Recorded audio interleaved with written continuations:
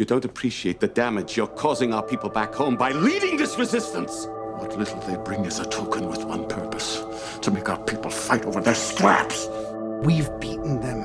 They have nothing left. All we got is what we got.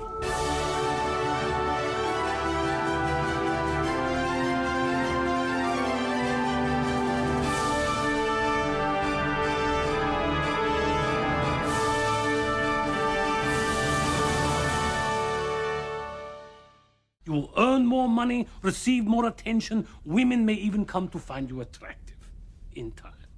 Hello and welcome to Who Are You?, a Babylon 5 watchcast hosted by two friends who have gotten to know each other while rewatching a favorite show of their childhood, Babylon 5. I'm Jafar. And I'm Laura.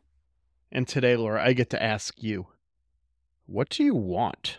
You still haven't answered my question, Ambassador. What do you want? Well, what do you mean, what do I want? What do you want? You really want to know what I want? You really want to know the truth? I wanna really wanna zig a zig ah. Does that answer your question? I want to show you the cool things I got today. Yay! So, in case you didn't realize, listener, we are going to do more plot poker, where we use the Babylon 5 collectible card game to make up a story about Babylon 5. And the previous packs we had, Jafar, you ordered those, so you could probably tell me. They were from the Premier Revised set. Okay, so that was like the base set. It's the base game. It was the second edition of the base game that they put out pretty rapidly. There was a handful of like spelling errors and stuff in the first one because they rushed it. And so that's the big difference is they did like a single printing and it had these spelling errors. And then they put out the next set and then they went back and reprinted the first set again. Yeah. So we had the base set and that was very season 1/season 2, right? Yes. And I don't even know if there was much season 1 in it. It was very season 2 is what I feel like it was. A lot of the season 1 stuff was in the starter decks that we did not bother with. Yeah. So there's a handful of cards. The last card in each pack of that set was a random card from the starter decks. Okay. But that's where your like Londos and Delens and Captain Sinclairs were. Yeah. Those were all locked to the starter decks. It would be nice to have a Captain Sinclair, wouldn't it? Oh, well. Or Commander Sinclair. An Earth starter deck. Yeah. And get one. Yeah. Well, so we went ahead and we ordered the Great War. So I got my box of Great War, I think. Oh, maybe it was last week. Yeah. And you already have one. I was a little bit behind on the eBay ordering. So I got my Great War. I think we paid $40 for Great War. Yeah, 30 or $40 for a box. Yeah, it was a buy it now. So, we didn't have to do the whole bid thing. But I think you opened yours and you weren't sure. It seemed a little bit like there was some season 4-y stuff in there, season 4.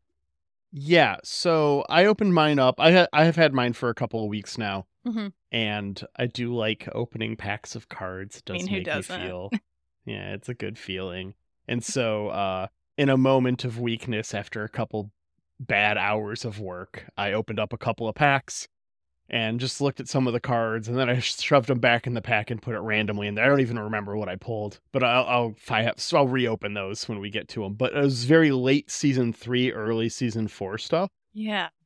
And so I went ahead, and when I was ordering my Great War, I saw that the Shadows was also out there, and it's got a nice Mr. Morden on the cover. I'll post a picture of this on our Facebook and send it to the Discord. But I was looking at it, I don't know a lot about the collectible card game. You might know more. It looks like these came out in the same year, in 1998, the Shadows and the Great War. So I don't know if this is I don't know what this is going to have in store for us. It is a bit more season 2, season 3. Okay. Late season 2, early season 3. So the Shadows expansion adds Vorlon and Shadow factions to the game.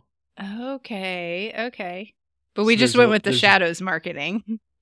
Yeah. Well, I don't know if they had their own starter decks or what. I don't think they did. Because part of the whole thing in the cards was the Shadow marks and the Vorlon marks for like Destiny and stuff. And so it leans into that a lot. I don't know if you could actually play as the Vorlons or the Shadows, to be perfectly honest. But it adds a lot of those cards to the game. And it is a bit more about the build up to the war than the war itself. which is what the Great War expansion is. Yeah. Okay, so this is going to be great. And we got 2 boxes of the Shadows in our eBay. So this was one where we actually were bidding on it, and we wound it up with 2 boxes of the Shadows for $50 total. So that seemed like a great deal. Yeah, the season 1, the first set boxes, I think I paid $35 for each. Yeah. So about in there. I really expected somebody to have a bot that was going to swoop in and outbid us at the last second. I will say, I've looked ahead a bit. So there's 3 more expansions for us, right? Mm-hmm. There's Shattered Dreams, which is the end of season 4. Okay. And then there is Wheel of Fire, which is just season 5. Oh, okay. That one was out when they started making the game. Season 5 was starting to air, so there's nothing from season 5 until that set. Okay. And then there is a Psy-Core expansion after the show was done. Now that looked expensive on eBay. The Wheel of Fire boxes are $120, $130 a pop. Woo. And the Psy-Core boxes are also quite expensive. Yeah, we saw a Psy-Core that was up, and I think, I don't know, maybe it was still up for bid, but I think it was around $200. Yeah, even the Shattered Dreams boxes are $80. Yeah, that's crazy. Yeah. There isn't one for Crusade or Legend of the Rangers or any of that stuff. Oh, there isn't? That's disappointing. I'll have to check. I know the Star Wars CCG has a fan community that continued to make cards for it after the business had lost the license. Oh, okay. So there might be some diehards out there that made Crusade cards 15 years ago for the game. Yeah, that'd be fun. I'd just like to see whatever they came up with. I don't need actual cards. You can just send me a PDF or something. That'd be fun. But I was wondering if I should open any of the Shadows today, if you would want to know. Yeah, open a pack. Open a pack and see what's in it? Open a pack, see what we get, see what's in there. All right, let's see what Mr. Morden has in store for me. This box says, each pack contains cards suitable for any race. It doesn't say there's a rare card like the other box does. Yeah. Lame.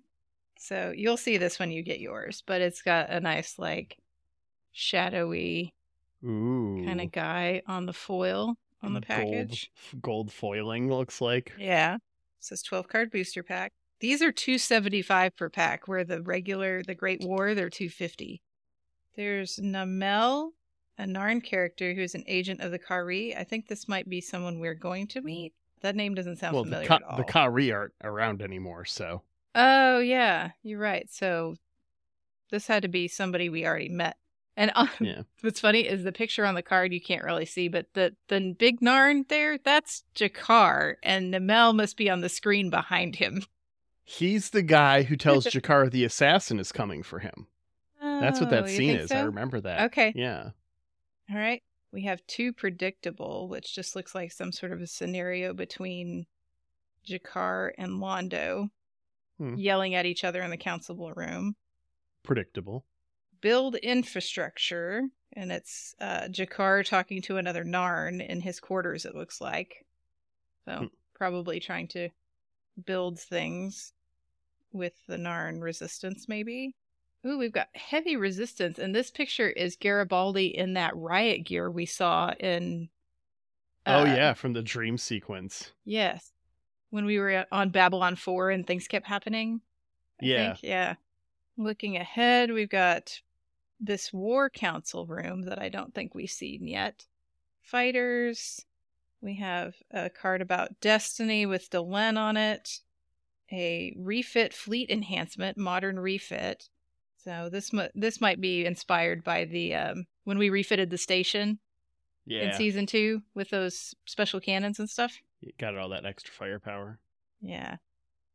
Aiding the Shadows, and we've got that iconic shot of Londo on Centauri Prime looking up and seeing the shadows in the sky. We got a support fleet, Centauri support fleet. We know who they're supporting at this point in the series. Repairs and Impasse. So I got one character that we don't really remember. So yeah. Well, I'll look forward to opening more of those. Yeah, I think when we go forward, I condensed all of my piles that I had. I had piles down to 15 or something of each card type.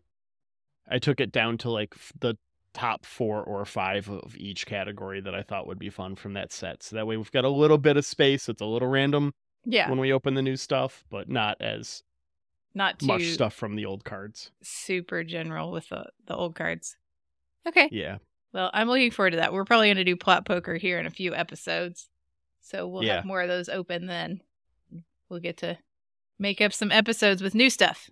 Yeah, I'm looking forward to it. That's one of my favorite segments to do because I like opening packs and I like improv, and it's combining two of those things. Heck yes. All right. Well, what do we have today? We have a scripted episode of Babylon 5 to talk about. We do. Season 3, Episode 3, A Day in the Strife, which is like A Day in the Life, but bad. I see you, JMS. We open on the Pilots Guild after a note that they are conducting weapons inspections on all ships. Ivanova notes that they can raise the docking fees and hire more inspectors to decrease the increased wait time from these weapons inspections. But they all hate that. Oh, yeah. We don't want more fees, even if it means better service. Exactly. That's the American way. One guy out in the crowd is like, they took our guns. That's very good. For some reason, we let this gentleman into the meeting holding a giant crowbar. Right. I don't get it. And he's very upset. And he's all like, oh, you can't take our weapons. And it's all like, dude, this station has single-handedly destroyed a Centauri heavy cruiser. Like, they could just blow you the fuck up. There's nothing on your ship that is going to be a threat to this station. This station is run by the military. Side note, Second Amendment bros, if you think you can actually overthrow the U.S. government, you are delusional. I'm just going to throw that out there into the ether right now. Yeah. I got no problem. If we want to talk about the Second Amendment, we can talk about the Second Amendment. I have probably a different opinion than most people expect me to have on this one, to be perfectly honest. It's your curveball. But the idea that the Second Amendment is there so that the U.S. citizens can overthrow the government in the drone age is absolutely absurd. It is the single greatest logical fallacy in any pro-Second Amendment argument I've ever heard, because it's just absolutely insane. I mean, it got insane in the nuclear weapons era, I think, but it's neither here nor there. Yeah. Yeah. No, it's been, I would say it's been a bad argument for a long time, but it has not become a better argument over time. It continues to just become a worse and worse argument. For sure. Anyways, guy carrying space crowbar doesn't care. He challenges Sheridan to a fight. This is when Indiana Jones would just stand up and shoot the guy, but Sheridan grabs a guard's gun, sticks it in the dude's pocket, and takes the crowbar. The dude backs down. Ivanova adjourns the meeting and then gives Sheridan the requisite amount of shit. And then it's revealed that he actually unloaded the gun before he handed it to the guy, so he was never concerned. Yeah, I love that little bit that he just palmed the energy cap.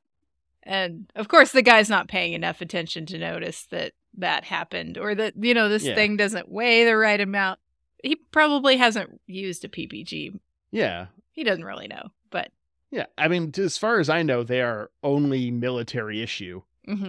And I'm sure there's a great variance in the types of guns that are running around. Yeah. So, unless you happen to have experience with that particular pistol. And also, who knows how much those caps weigh? They're not traditional bullets. It might be like the weight of a AA battery. Like, we might not be talking about a significant amount of weight to detect from one's pocket. True. But this kind of shoots a hole in our theory that we had, I think, back in season 1, where we were like, can you fire somebody else's PPG? Is there maybe a fingerprint like a thing? Lock? Yeah.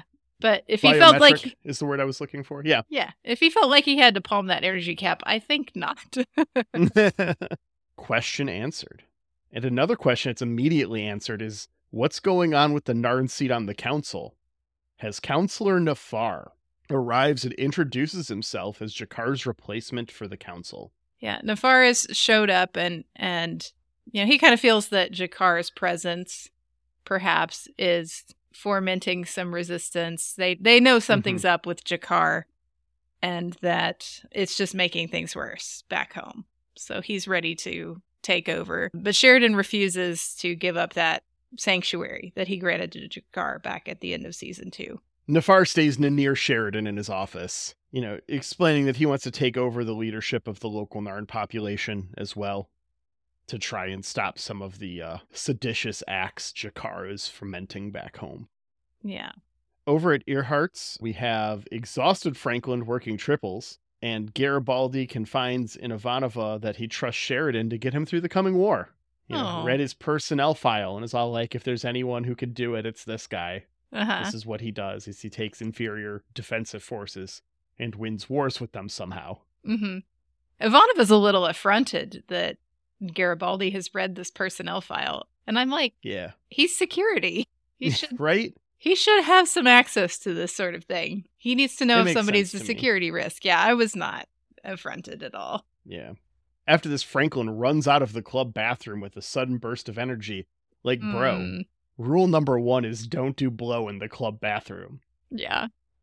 You broke the rule. Yeah. I was going to equate it to meth, but they're very similar, aren't they?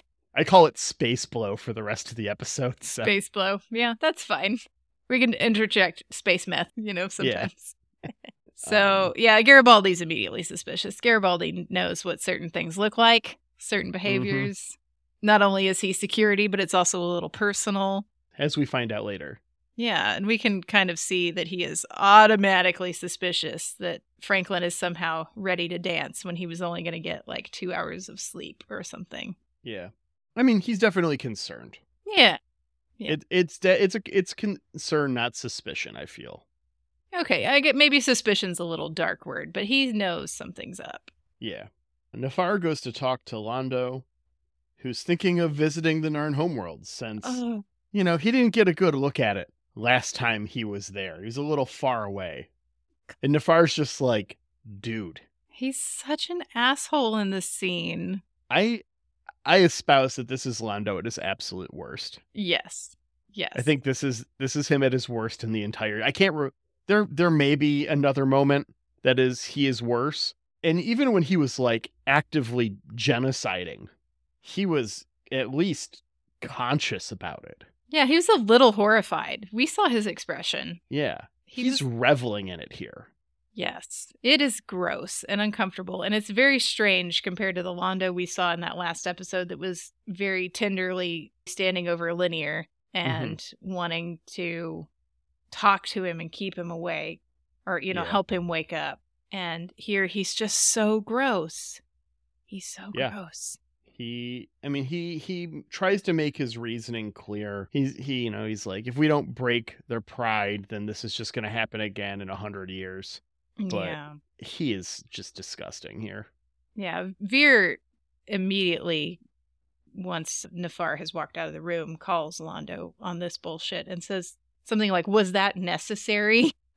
Yeah. Which is a very, very valid way for Veer to try to question him, since Veer is an underling. He can't just be like, dude, you were gross. But we can tell here that Veer is starting to grow some spine, that he doesn't want to put up with this anymore. He doesn't want to stand idly by and watch Londo do and say these things. And I have to wonder if this whole scene is just story fodder for being upset at Veer. Yeah. And wanting to be rid of Veer. Yeah. Because that's coming a little bit later in the episode. Mm-hmm. And that was not a story choice. Oh, really? Do tell. We'll talk about it when we get there. Yeah. Okay. All right. Mostly because it's on a different page of my physical handwritten notes, and I can't read it all right now. So we'll get there. But cutting away from that scene, we go to CNC, and we have, I guess, a B-plot introduction. We do have, it's the B-plot, yeah. Yeah, this is not the A-plot for sure. As Lieutenant Corwin detects some kind of approaching alien probe that we don't know. We have not met this alien probe before. Yeah, it's first contact. And it's going to take the computer time to decode the message that's being sent. It's a very complicated, lengthy message that's being sent. Very interesting. So put a pin in that. Meanwhile, Londo goes to Delenn, asking to return the favor of piloting the shuttle down to Epsilon 3 by placing Veer as the Centauri ambassador to Mimbar. I mean, he is right when he describes this as there's no one better for this job. Veer is absolutely perfect for this job. You will find him most inoffensive. 100%. I don't think there's a better Centauri in the Republic to be a better ambassador to Minbar than For Veer. sure. 100%. He's respectful. Mhm. He's quiet. Mhm. He already has Lanier as a friend.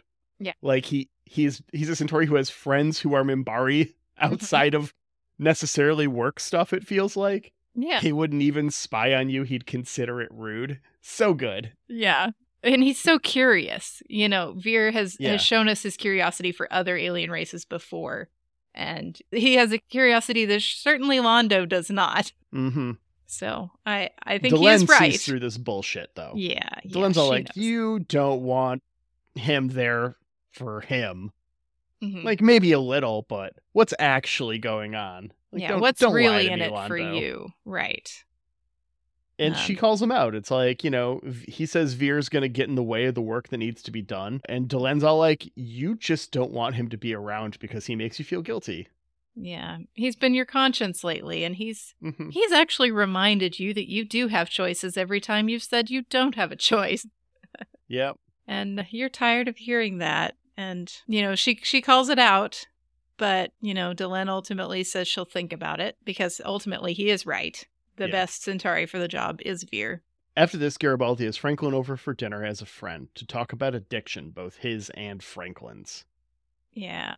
I think he goes about this the correct way. I know Franklin gets Yeah. very defensive and it doesn't go well, but I think acknowledging your fault and then aligning it with Sure. a troubling pattern you see in a friend Mhm. is the right way to broach this topic. Yeah, I think that's the only way. I think there's no good way. I don't think Yeah. the odds of anyone getting a good reception from someone who is actively in an addiction is very high. I don't think that Mm-hmm. your odds of getting a good response are very good at all. But if you have to do it, I think that's a good way to go about it, right? Yeah. I don't know. A lot of my knowledge on that sort of subject just comes from shows like Intervention. Yeah. So, you know, I think they do have experts that try to frame these things right for that sort of setting. And that's a good way to go about it is, you know, I am flawed and I'm telling you I'm flawed and here's something that worries me. Mm-hmm. So, but yeah, it was never going to go well with Franklin. Says, no, I don't have a problem with the space blow. You know, Garibaldi calls him out directly about doing it in the bathroom. Yeah. And, you know, here's the problem, though. You know, Franklin's a doctor, and it's legal if a doctor prescribes it, right? It's all right. I'm a doctor. Yeah. And I mean, Franklin gets the kind of defensive that is an admittance of feeling guilty. I don't believe that getting this type of defensive is an admittance of guilt, to be absolutely clear. Sure. But he definitely feels guilty. I don't think he thinks he's done wrong, but he clearly is thinking about his actions a bit more now. Yeah, definitely. Like, he has more emotional reaction to it than he would if he felt perfectly fine about what he was doing. You know what we don't get in this episode that I would have really liked? That would have been a very Babylon 5 thing to do. What's that? And maybe it's coming later because there's more of this storyline down the road and I've just forgotten. But a letter from that doctor who lost her license from overstimming from season 1 with the alien healing machine. Mm-hmm.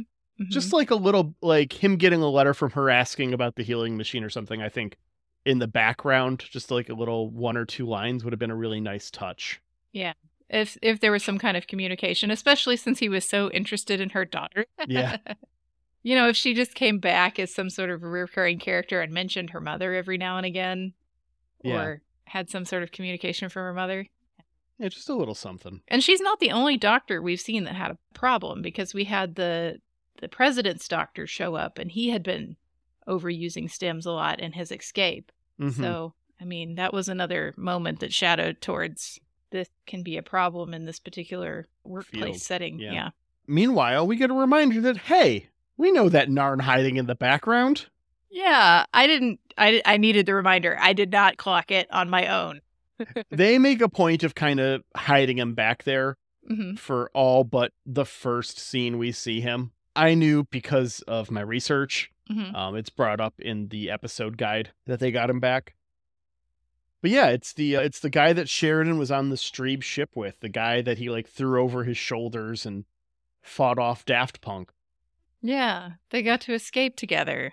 Yeah. He has a name. His name's Talon. So apparently, he was he not on Narn, or had he just come back to Narn? I think he was on Narn in a hospital healing for a while, is what he had said. He had to go heal. Yeah, he had been pretty banged up by the Strebe. I think he missed the war. Right. He was not fighting in the war. And now he's in service to Nefar basically as a bodyguard. And he's still very appreciative of what Sheridan did for him there. Mm-hmm. He wants to take care of Sheridan. We get back to our B plot, and it's this probe has dropped an IQ test on the station. Pop quiz, hotshot. And if they fail, it will explode and vaporize the station. Ooh, yep. I thought I had some bad testing experiences in college. Yikes. Yeah, this thing wants to know about physics, quantum mechanics, biology, genetics, a whole bunch of stuff. And it's offering a reward. It's not just all stick. There's some carrot here too. And it's saying that a cure for all diseases. And technological advances beyond your wildest dreams. If you can answer these, you're going to get some good stuff. And I guess they have to do it within 24 hours. We have 1 day. Yeah, there's a time limit. I didn't write down the time limit, but there was a time limit. Yeah, there's a ticking clock. We have to have a ticking clock in an episode like this. Like, this probe is not just going to hang here forever. Yeah, just take 50 years to get the answers. It's cool. I'm a probe. I don't give a shit. Right. That would make a lot of sense, actually. I've been floating through hyperspace for who knows how long because it didn't even come out the jump gate. No, it was just floating around space. Yeah. So who knows how old this thing is or what it's been doing. Don't give a shit. It's a probe. The thing that really bothers me about this B-plot, and I'll go ahead and just throw this in here, even though I'm going to probably come back to it at our ratings, is that we don't ask a single ambassador about this damn probe. Right. The first thing I am doing is sending a picture of this damn thing to Delenn. Uh-huh. Or Kosh. I mean... Right? It kind of looks Forlani. Uh-huh. Hey, Kosh, this one of yours. Right. I'm like, we have all of these aliens and representatives and ambassadors on this station, and we're not going to ask a single one of them to help us out here? Now, I do think the reason for that, and this is not a good reason, to be absolutely clear, but I think the reason for that is because it's promised this super advanced technology. Oh, so it would be like proprietary to Earth. Like, we don't want to share it. They don't want to share it. Also, like, because none of their peers, none of the other races have this, it's kind of an admittance of them not finding the probe. Yeah.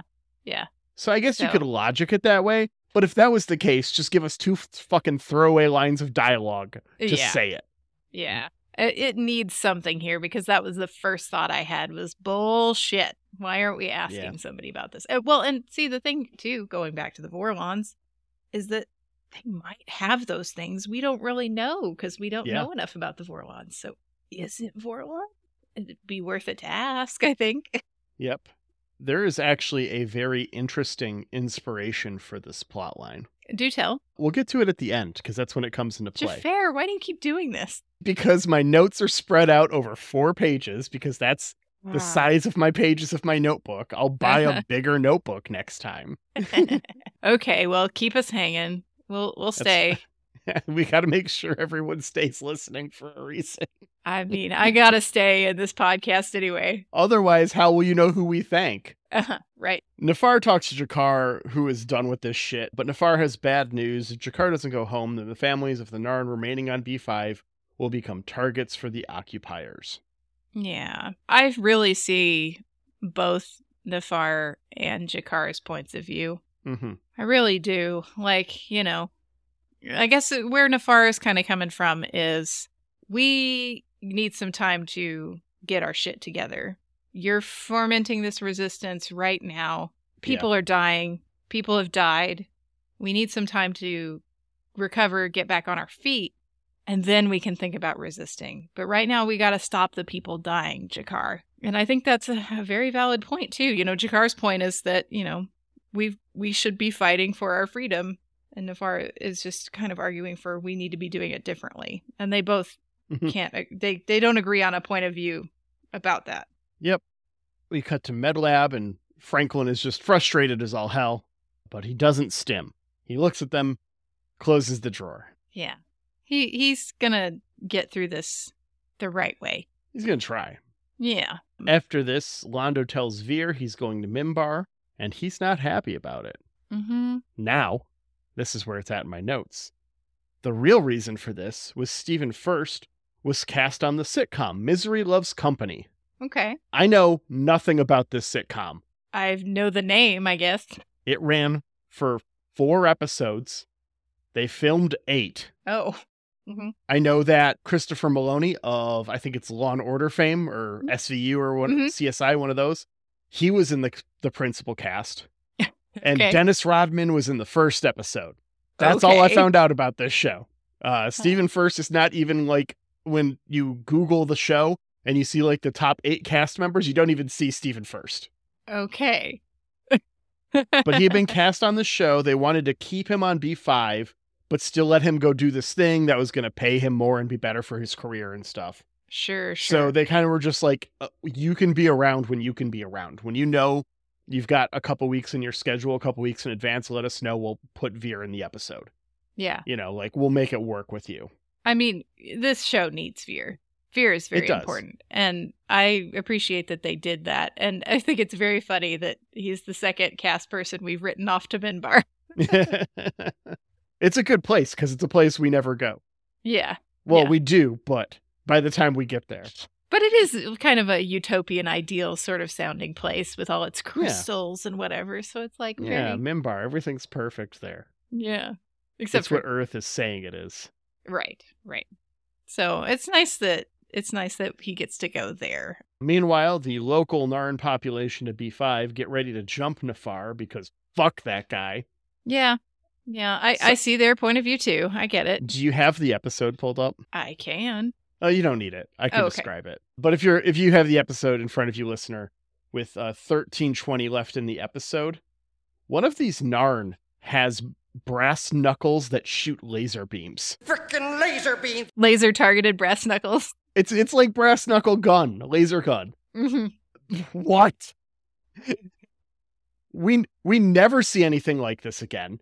It's completely out of the blue. And it's just so bizarre and so weird. It's looked like someone glued a Lego brick with like 4 knobs on it to a pair of brass knuckles. And then we get like a weird little glowing special effect as it shoots stuff. Man, these Narn are always jumping their leaders in hallways, right? These Narn don't know how to respect authority. I had a whole thing about taser knucks, but the thread is gone. This is a real thing, taser knucks. You know what, listener? Get on the Discord and ask Ben to tell the story about taser knucks. There we go. Get on our Discord. If you never make it to the end of the episode, we've got a Discord. Get on our Discord. Go there. Ask Ben for the story about taser knucks. He'll be thrilled. It's one of his great regrets in life is not buying those taser knucks. Whatever the hell that is. Oh, man. That does sound like a regret. Anyways, G'Kar breaks that shit up and is like, fine, let's just get this over with. I'll go to Homeworld and they'll fucking kill me. If that's what we gotta do, we're gonna fucking do it. Yeah, he's ready to lay down his life for other people to stop dying, which I think, is a noble sentiment at least. It's very G'Kar as he's come into the character that he is. Yes, for sure. Back in CNC, Ivanova is checking for spelling errors for the probe, which if it's running through a translator to their language anyways. Yeah, I mean. But whatever. Sheridan wants to power on the weapons very slowly so that the probe doesn't notice. We get a little bit about scheduling the shitty meeting for after the station explodes. Big mood. Yeah, that's definitely Sheridan. That's our guy. Yeah, before some shade that Ivanova does not handle well. I don't think it's particularly well deserved either. Yeah, I don't think so either. Garibaldi goes to see G'Kar, who is packing. He tries to talk him out of going and is genuinely kind of touched by it. Andreas acts the hell out of this scene. Mm-hmm. I mean, he acts the hell out of every scene because it's Andreas, but... Yes. Yeah, no, he's touched. He doesn't, Garibaldi doesn't want him to go. Yeah. And they've just sort of had this burgeoning friendship, where we found out that Garibaldi really respected G'Kar. Mm-hmm. And he wants more time. And he doesn't want another person in his life to die. He says that maudlin thing. Yeah. But G'Kar is a person of faith, and he's okay with his fate being in the hands of Jaquan. So he doesn't change his mind, even though Garibaldi has made this nice plea. Franklin is a complete asshole.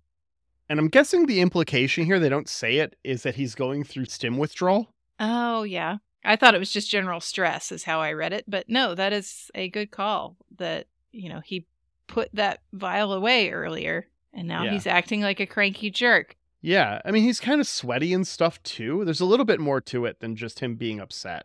Yeah, for sure. Which is what makes me think that it's more than just stress and that it's withdrawal. But it's never said. I don't know how you would get away with saying it besides maybe a note from him saying it, like, oh, I think I'm going through stim withdrawal in like his log or something. Yeah. But that would be acknowledging that he has a problem, and which he's also not ready to do.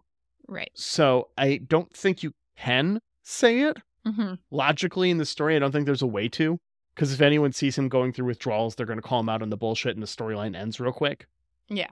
Yeah. So I do think he is right to be a little cranky with this doctor because, surely when they sent all these questions to Earth to help answer them, they said... The situation was explained, I hope. Yeah, that there's a 500,000 megaton explosion that will go off if we don't answer these questions. And she tells him that there's 2 that they haven't gotten answered because there's only one scientist we know that can answer them, and he's on vacation, and we can't bother him on vacation. And it's like...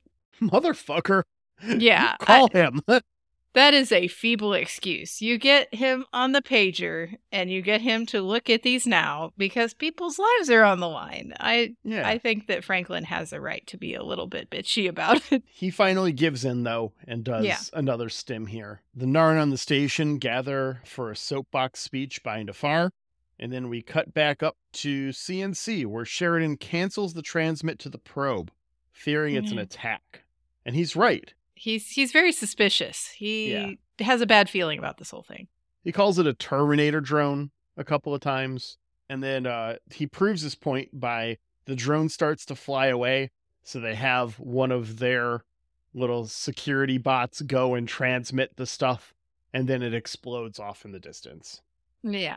Now, this is actually the official position of the U.S. government on how to handle this situation. Oh, really? So the inspiration for this plot was JMS was doing research into the congressional committee that would eventually form SETI. Okay. And when this congressional committee was like, okay, we're going to look for extraterrestrial life. Well, before we do this, we need a set of rules for how the government is going to handle anything we find out there. Sure. We got to have rules for everything, right? Right. So we have to go through and set up all these protocols for how we're going to handle first contact with aliens should it happen, because we don't know what this is. We're turning on these satellites and looking for stuff, or we're broadcasting it first, and then they stopped broadcasting because they realized that was a bad idea and started looking for stuff. So they came up with all these things, and one of the things was like, okay, so we get a contact from an alien, and we find a message, and it's this list of super advanced science questions and stuff. Mm-hmm. How do we handle that? And they're like, okay, well, if they're asking these, they're checking not just to see a society, but they're checking to see its technological development. Right. Where are you? Yeah. Which means they're not inherently altruistic. Oh, okay. And because of that, they feared that any answer to these that was sufficient would show that the planet was a threat and would be treated as such and wiped out before they had a chance to counterattack or find out who they were talking to. Yeah, it's a very easy logical leap, right? Yeah. From we're asking all these questions, and the offer the probe makes us suspicious. We're going to give you all these things if you can answer these questions. It's like, well, if we can answer those questions, how close are we to these things on our own? Yeah. Yeah. It is a very devious little test. Yep. So that's where this plot came from, was JMS reading and hearing and listening about documentation from a congressional committee in the 70s about extraterrestrial life. Who would have thought that something useful would have come out of that? Wonderful. G'Kar gets stopped on his way to Space TSA, and they prevent him from going. Freedom is more important, and all of their families understand that. He has to stay and continue leading the resistance. Yeah, several Narn step in his way, with the final one being Talon. Talon has presumably flipped from being Nefar's bodyguard and wants to join the effort on the station. At the end here, Franklin lays to Garibaldi about not using stims during the episode. Yeah, what's up with that, Franklin? Not cool. Yeah. Because it wasn't even like Garibaldi asked. Garibaldi didn't ask him if he used stims during this ridiculous crisis they just went through. He just said that he didn't. Yeah, he just out and out made this claim, which is not something a person who didn't feel guilty about it would do. For sure. And then the episode fades to black as Veer departs from Minbar at Space TSA with Londo looking on. Yeah. Bye, Veer. Enjoy Minbar. We know he will. He will for 4 episodes. All right. Well, how'd you feel about this one? Okay. So I'm not sure I can call this average. I really like the plot about G'Kar, but it does kind of wrap up in a weird way for me. Like, there's no defining moment that changes G'Kar's mind other than these people ask him not to go. But he'd already, committed to, I would rather save lives than continue this resistance right now. So that turn for me wasn't quite as earned as it could have been. And then the whole alien probe B plot just does not work for me. I kind of gave that away earlier in the episode when I said, this doesn't, why aren't we talking to anybody else about this? That's fair. So I don't know if I want to go with 2, but for me, it didn't hit average Babylon 5 level. It's better than bad, but it does seem a little, things are rushed. Things aren't fully explained. I think we would have been better off, honestly, without the alien probe plot in this one. Yeah. I know that kind of changes your title entirely, because the thing that we were going for here was we have one day and here's the crazy things that are happening in this one day. Yeah. We kind of already did that for me back in season 2 when we had the And Now for a Word episode. Yeah, the ISN episode. Right. So, I don't know. This seems to me to be trying to do the same thing as that episode, just in a regular episode style and not as good. So I would give it more like a 2.5, I think. I also wrote down 2.5 for this one. It's pretty middle of the road. It's not bad. It's not great. I consider it a little bit below average. Right. Because I had multiple points where I thought just a single line of dialogue would improve the episode. Right. And that is not something that I commonly feel about Babylon 5 as a show. And I feel that about a lot of media very often. Yeah. It's like one of my number one complaints is like, you could just thrown in a line of dialogue here that would have handled that issue. Or, it would have made this whole, like Wonder Woman 1984 skips all over the place. Just throw in a line about kids wishing it was Christmas and then New Year's and then July 4th or something. And it makes the plot instantly more tolerable because it's very incoherent. And so if you just lean into that and make it incoherent on purpose with a single line of dialogue, it's instantly a better movie. Yeah. And so I don't often say that about Babylon 5. I'm maybe one every couple of episodes, but to have multiple points in an episode where I thought a single line of dialogue would improve it tells me that it was not as carefully written as most of it. Yeah, I think almost every single plot in this one has a spot where it's like, if you just said this too, then I would feel better. But you didn't, and so I don't. So, all right. Yeah. Well, that's the episode. Next up, we have Season 3, Episode 4, Passing Through Gethsemane. Lita Alexander returns, has Kosh's aid. A monk on board the station experiences terrifying visions. Yeah, I think this will be a markedly different episode. I love this next episode. Like, it is memorable, for sure. It was, before I rewatched it, it was on my top 5 episodes in the series. I have already done my rewatch for next episode. Yeah. So I will not spoil my current feelings on it, which are admittedly a lot more nuanced than my normal watch throughs of Babylon 5. But I'm real excited to talk about this next episode. Me too. A very good one. But before we're going to do that, we're going to go ahead and shout out some thank yous. Thank you, Jeremy Siegel, for our lovely theme music. You can find more of his work at jeremysiegel42.bandcamp.com. And thank you to Angry Duck Time Machine on Instagram for our podcast artwork. And once again, Discord. Hit us up on there. We've got a wonderful community, memes and conversations. There's a lot of talk about the reboot lately, which has been really fun. And then, just it's a cool place to be. Shoot us an email, whoareyoub5@gmail.com. We do mailbag segments. We're going to do one next week. Mm-hmm. So it will be too late by the time this airs to get on that one. But send us mail for the next time. Yeah, there will be more. Yep. We'll see you next week, Internet. All right. Bye.